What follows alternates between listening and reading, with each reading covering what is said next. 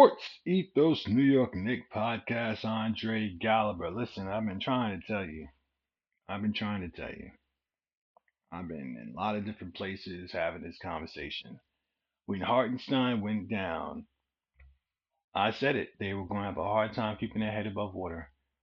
I tried to say it. I tried to get a show out before the game, couldn't get it out. I tried to say it. You people, disingenuous fans, going down the line, I've been talking about this ad nauseum. Let me get my thoughts together. The idea that the Knicks just need to get in the playoffs. Don't beat your players into the ground, Thibodeau. Rest your guys. Just make sure they're rested for the playoffs.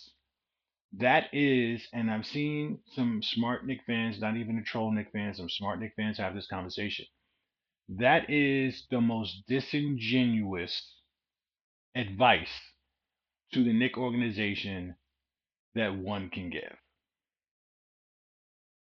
The most disingenuous advice. And let me start with why. The fan base is too unsophisticated. The media is too financially driven, intellectually dishonest to allow for the Knicks to make all of these moves and just get in the playoffs because of and giving them the excuse of injury and rest as to why they slipped to the bottom of the standings. There will be no bail offered by a large segment of the fan base, the casuals, the ones who have ulterior motives, just looking for engagement and troll the team, the media who's pretty much doing the same thing. There will be no passes given. It'll be all bad. The narrative around the team will be all bad and all negative. And they'll be going into the playoffs, and here's the practical matter of it. They'll be going into the playoffs without the rhythm necessary and the cohesiveness necessary to excel in the playoffs because they wouldn't have played together, which still might be a thing because of the injuries. Now, let me just say real quick the Knicks are not actually doing this. The Knicks are not just punting games to rest people. The Knicks are not doing this. But the fan base, and mostly people, some people in the fan base, they're advocating for that. But then when the Knicks lose the game, they're criticizing the team for how they lost. It's like you're focused on how the sausage is made when you know they're probably going to lose. Now, this Houston game, we're going to put this aside. This was a winnable game. The Dallas game was not a winnable game. The Laker game was not really a winnable game. Just because it had a chance doesn't mean it was winnable. The Pacer game, the first one, was not really a winnable game. They gutted that win out, and that's why it gets so much credit for it. The second Pacer game, I had no hopes in them winning that game with that skeleton crew. Now, I thought Hartenstein might play tonight, even though I said that Hartenstein was going to sit to the All Star break. I thought he might play tonight with all of the talk pregame. And if he had played, they would have won, period. As it stands, Van Fleet didn't play, so it was a winnable game. But it's still a challenge for this team to win without its starting center. Sims helps there. He helped. There's a big help. But the Knicks cannot win games without their starting centers. They can't. Not against good teams. Not against good teams, especially a team that actually has functional paint players. They can't win. They can't win. And I said this when Hartenstein went down. Listen, they can lose OG because OG took a healthy Knick team, and they took a healthy good Knick team and catapulted them into the contender realm of the Eastern Conference. Randall, you take Randall, you lose Randall, and like we're gonna have a hard time scoring. But the starting lineup should be okay. You move OG to power forward. Starting lineup should be okay. The second unit was already having struggles offensively, so you knew that they were going to try to attack that at the trade deadline, and they did. But then OG gets hurt, and you say, okay, the skeleton crew until we get these trades pulled off. They pull these trades off. The first game, Dallas, you don't have Grimes. You still have your skeleton crew. You're not going to win. Only a damn fool would look at that Dallas game and think the Knicks could win against a good Dallas team, and they don't have enough on the floor. They skeleton crew. Why would you expect them to win that game? How can you be intellectually honest expecting to win that game? And then they get the guys they traded for, and they play in the Pacers. Hartenstein is done. You have nobody to defend the paint. Taj Gibson is in the game, playing significant minutes. There's no Sims. Jericho is sick. How do you expect them to win that game? You don't get into how the sausage is made and look at, okay, you know they're probably going to lose this game, and then you want to pick on how they lost. That's silly. Because everybody's doing things that they're not supposed to have to do. They're playing longer minutes. They're playing out of position. Precious Achiuwa is playing 40 minutes a game. He had never played that many minutes in consecutive games his whole career. And he's out there and he's playing admirably, by the way. And I was talking big trash about him during this Houston game, too. You guys are analyzing the game like they're supposed to win. You expect these guys to come off the Pistons and step on the floor and automatically, like this is a 2K game? Like, are you for real? You can't stop the highest scoring offense in the league without your centers. You can't do it. Hartenstein is the backstop of the defense. The fact that the defense played well in Houston is a credit to Precious Achiuwa in that second half. Because that first half he was trash defensively, and so was everyone else. They cannot win games with their defense without their starting centers. They can't do it. They're without 3 of their starters. Why do you expect them to win? I don't understand. Now, that's the Pacer game. First game, no Hartenstein, no Jericho Sims, no chance of winning. I watched that game like they're going to lose, and every minute they're in this game, it to me is a credit to them. You guys getting hung up. TJ McConnell's lighting people. TJ McConnell always lights the Knicks up. I don't know why. I don't know why TJ McConnell doesn't play every night. He is a whole pain in the butt. He's always been a whole pain in the butt. And he loves playing against the Knicks for whatever reason. He wants to be a Knick. It's obvious to me. Because he loves playing against the Knicks. And he's not even talking big trash.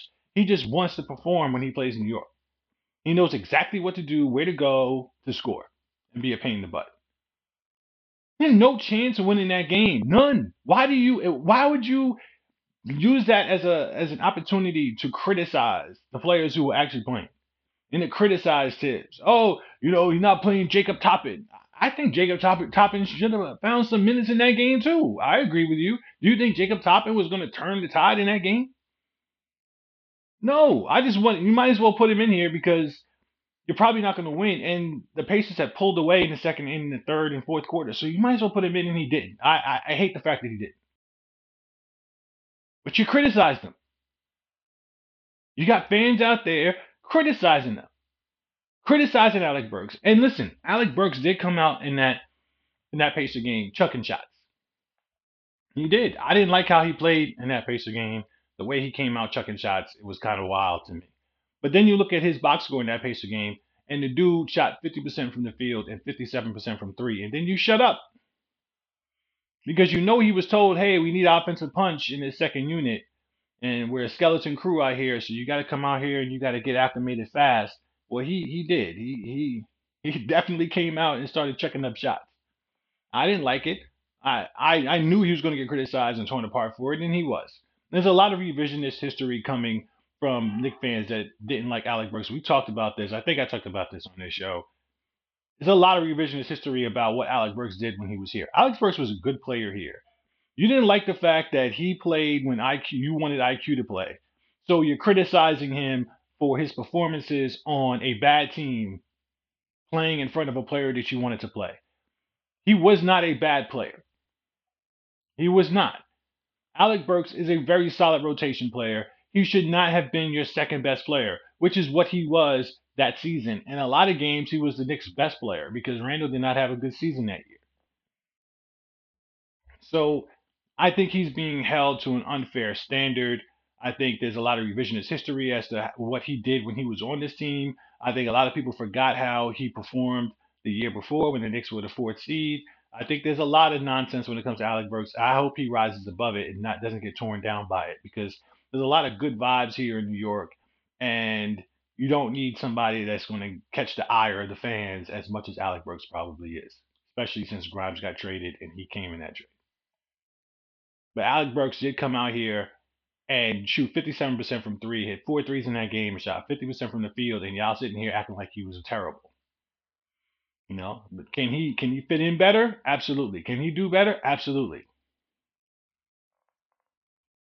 Now this Houston game, he was terrible. He was terrible. In that first half, he was bad. No question about it. He was bad. Tear him down. But that's two games. One was his first game as a Knick, and he played better than you act like. And in this game, yeah, this first half, he played badly. He did. Criticize him. That doesn't mean it was a bad trade, doofus. It's our first weekend is back on the team. It doesn't mean it was a bad trade. And for those of you trying to act like it was, pull yourself together. There's so much nonsense in this analysis. If they had won the game, you'd be saying different things. It'd be good vibes about how they fought all the way back against all odds if they had won the game. But you lose the game and they get cheated out of the game, and you're still finding people. You're tearing the team apart. This is the end of days. That's how you know that the Knicks cannot. They're not in a position to just punt games and just make the playoffs. And we talked about the seeding aspect of it. You don't want to be a 6, 7, 8 seed playing Milwaukee or the Cavs or Boston in the first round. I don't care how much of a good team that you think the Knicks can be. If they end up as a 6, 7, 8 seed in the conference in the playoffs, that means that they haven't been able to pull it together. And then you're expecting them to turn it on in the playoffs like they're the Chicago Bulls or something. I should say the 90s Chicago Bulls, the Jordan Bulls, not these trash Bulls. They're not going to just turn it on. They're not Miami. They're not going to turn it on. It's too many new players on the team. They need to play. They need to find cohesion. They need to win games. They need to get the 2 or the 3 seed because it's available to be had. And if they get the 2 or 3 seed, then they avoid playing teams that are capable of beating them in the first round because they have a similar record, like the 4 or 5. You playing the 4 or 5, that means you got two teams that have been playing at the same rate for half the season. And you might have a situation where you're playing the 76ers with an Embiid who's returned and now has a Kyle Lowry on the team and a Buddy Hield. And you're trying to figure yourself out. Is that a winnable series? Sure. Do you want to play Embiid in the first round? No, you don't. You don't. On paper, you don't. You don't want to be in a 4 or 5 game. Be in the 3-6 and take your chances with whomever is at that 6 seed who's struggling to get into the playoffs. Just made it. The Chicago Bulls. You don't want to play the Heat, but you really want the 2 seed and you want a playing team. That's really what you want. You want to get as good as you can get because what a 2 seed does is it's indicative of how the team played. You understand? It means the team has put all of these parts together and played well for 6 weeks going into the playoffs. That's what it means. That's what it's indicative of. They've played to their highest levels. So if they don't get the 2 seed and the 3 seed asterisk, depending on how it shakes out, if they don't get the higher seed, that means they're not playing well. That means they've not been able to put it together, this gives you no reason to think that they should just beat whoever they play in the playoffs. So no, you don't rest teams just to get in the playoffs. You can't do it. And then it's all negative vibes. You understand? It's all negative vibes. It's all It's all these guys are on social media. They're reading some of this stuff. It's all negative vibes, and some players they can't deal with it. They don't know how to handle it.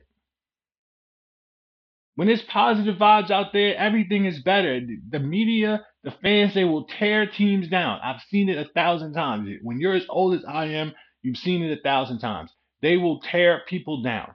Yeah, so you either get two kinds of players. You get players who ignore it all and they can just take care of their business, and you hope that Jaylen Brown is that type. You hope that Josh Hart is that type. You hope that Dante's that type. You go down the line. And then you got players that get eaten up by it. And in the past, Julius Randle, he's gotten eaten up by it. You've seen it. You've seen it. And you got players that get stubborn about it. Like, I'm not going to let these people tear me down. So they start playing outside their game, trying to prove everybody wrong. It's like, any way you slice it, the noise starts to affect the team. So when things are positive and you winning 8 games in a row, you still got negative Nancy Nick fans, but they become the minority. Because even the negative fans start getting on board when the team is playing well. Some of them, and it becomes a big party. When when you start win some, lose some, win some, lose some, then the trade is bad. Fire this guy, blah blah, and that's the whole narrative. It's just people arguing about why the team is bad. That's all it's going to be, and you're seeing it now, and you're also seeing how casual too many of these fans are.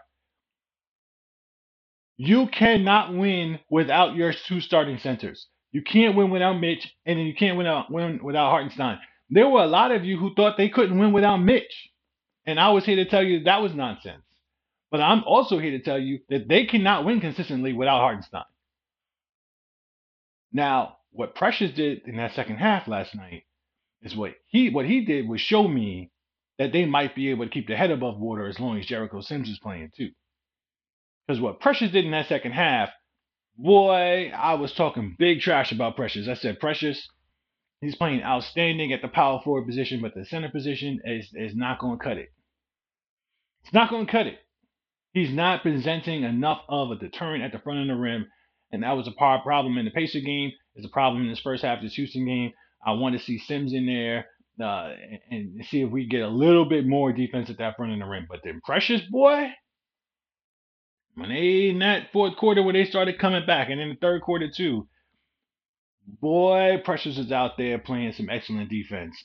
He was playing some excellent defense at the front of the rim, man. Give him nothing but credit. And I'm gonna say this now. I'm gonna say this now.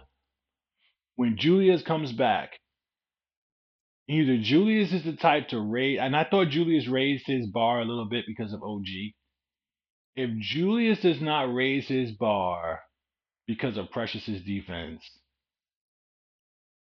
then there's something awry. Then I will start to move towards the maybe Julius doesn't have the future here that we think he does.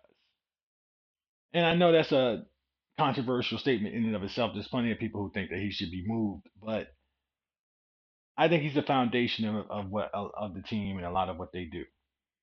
Okay, in and out of the locker room, in and out of the locker room, on the floor, in the locker room.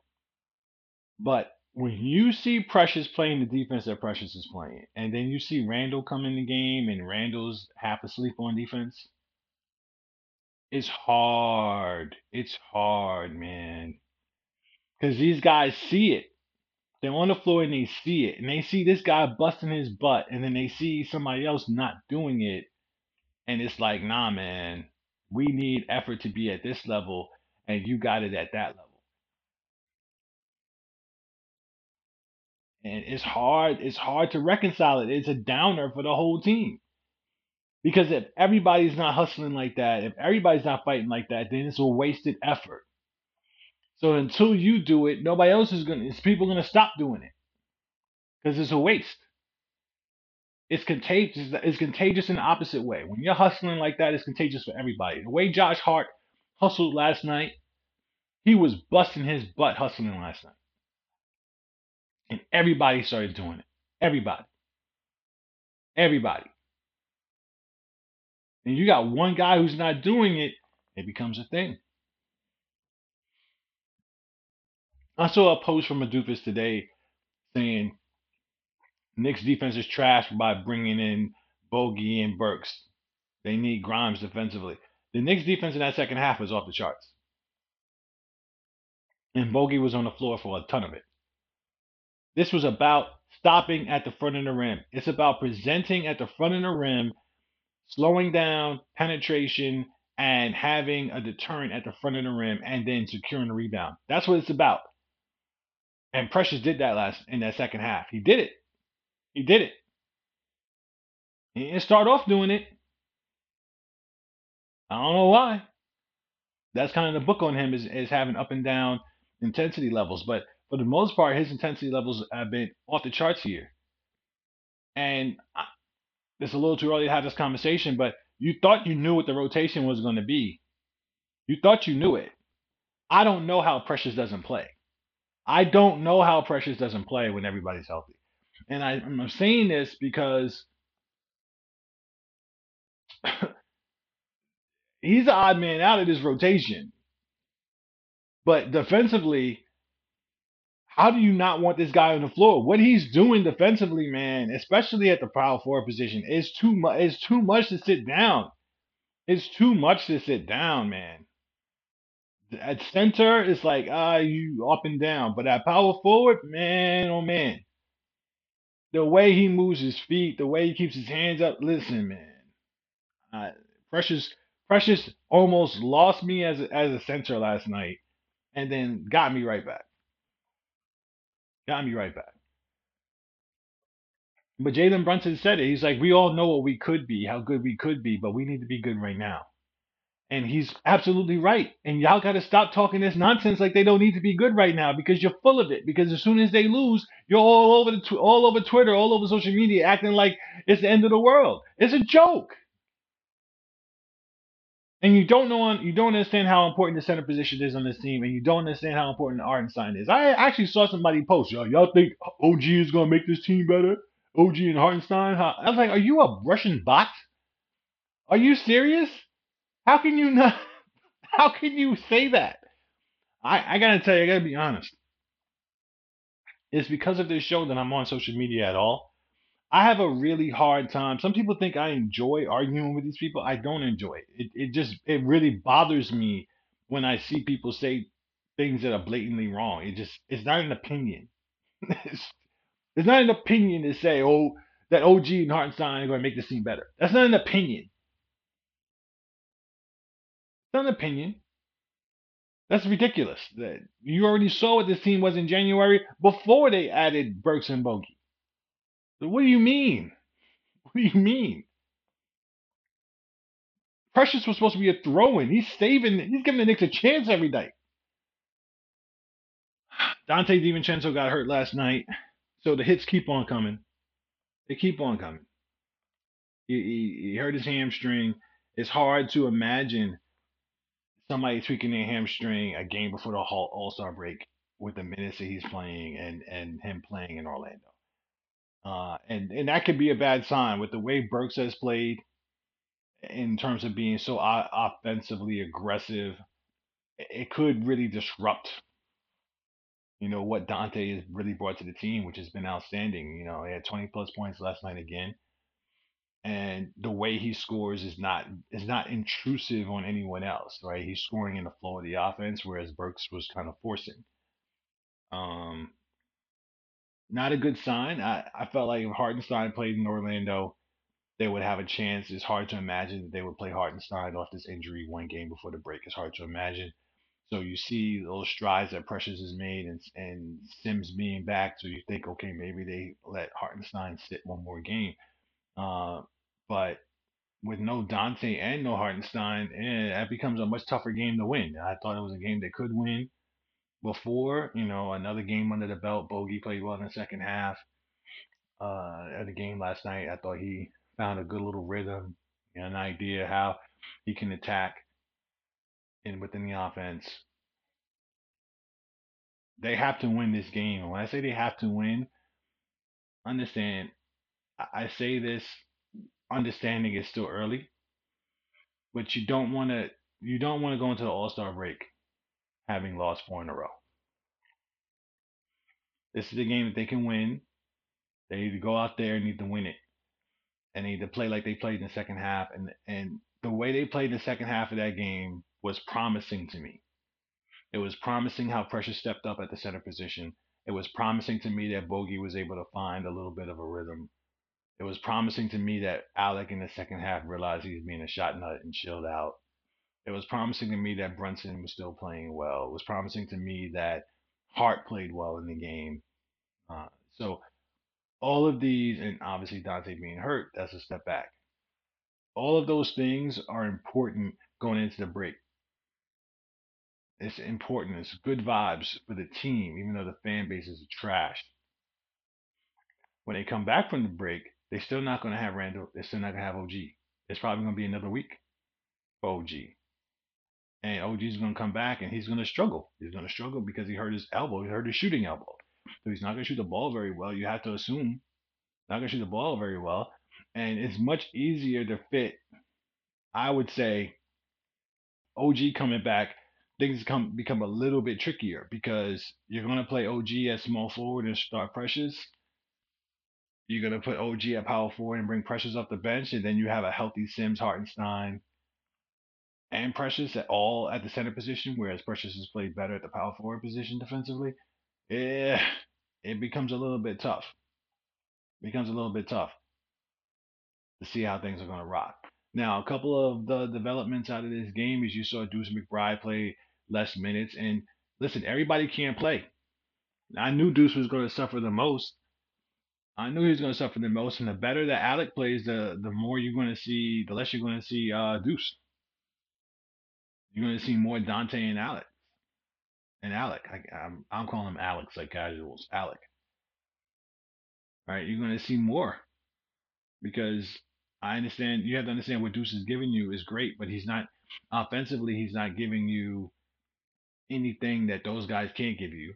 And defensively, as good as he is defensively, he is smaller. So the Knicks, they can't afford to be small, especially when they have injuries on the front line. That being said, the front line should come back. I'm real curious what this rotation is going to look like when we come back. You already see that Precious is one of Tibbs' favorites. You already see it.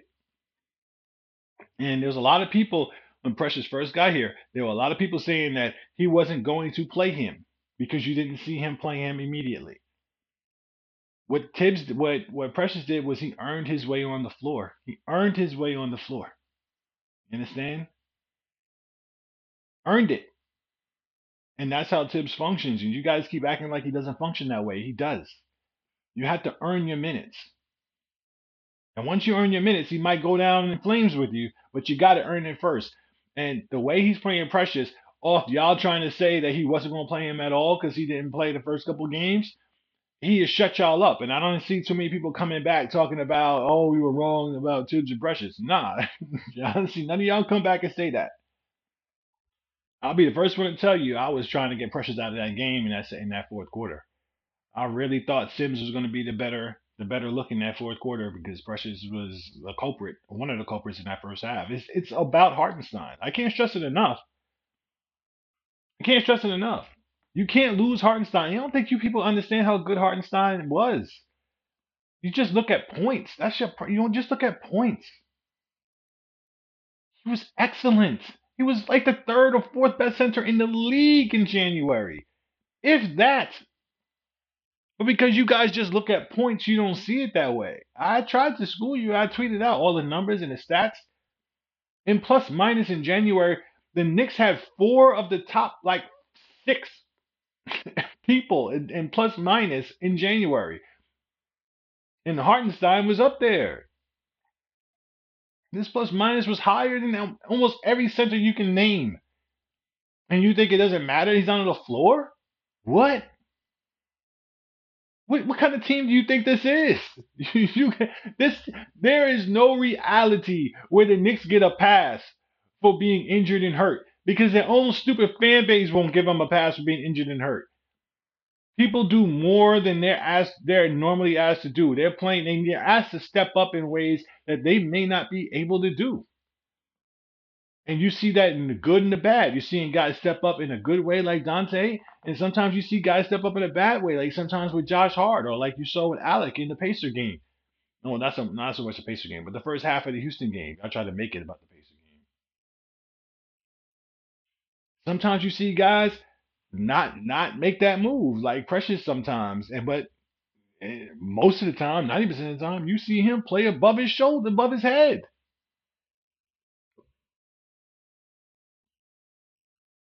But it means that when you're playing good teams like the Pacers, like the Mavericks, like the Rockets, you're gonna lose.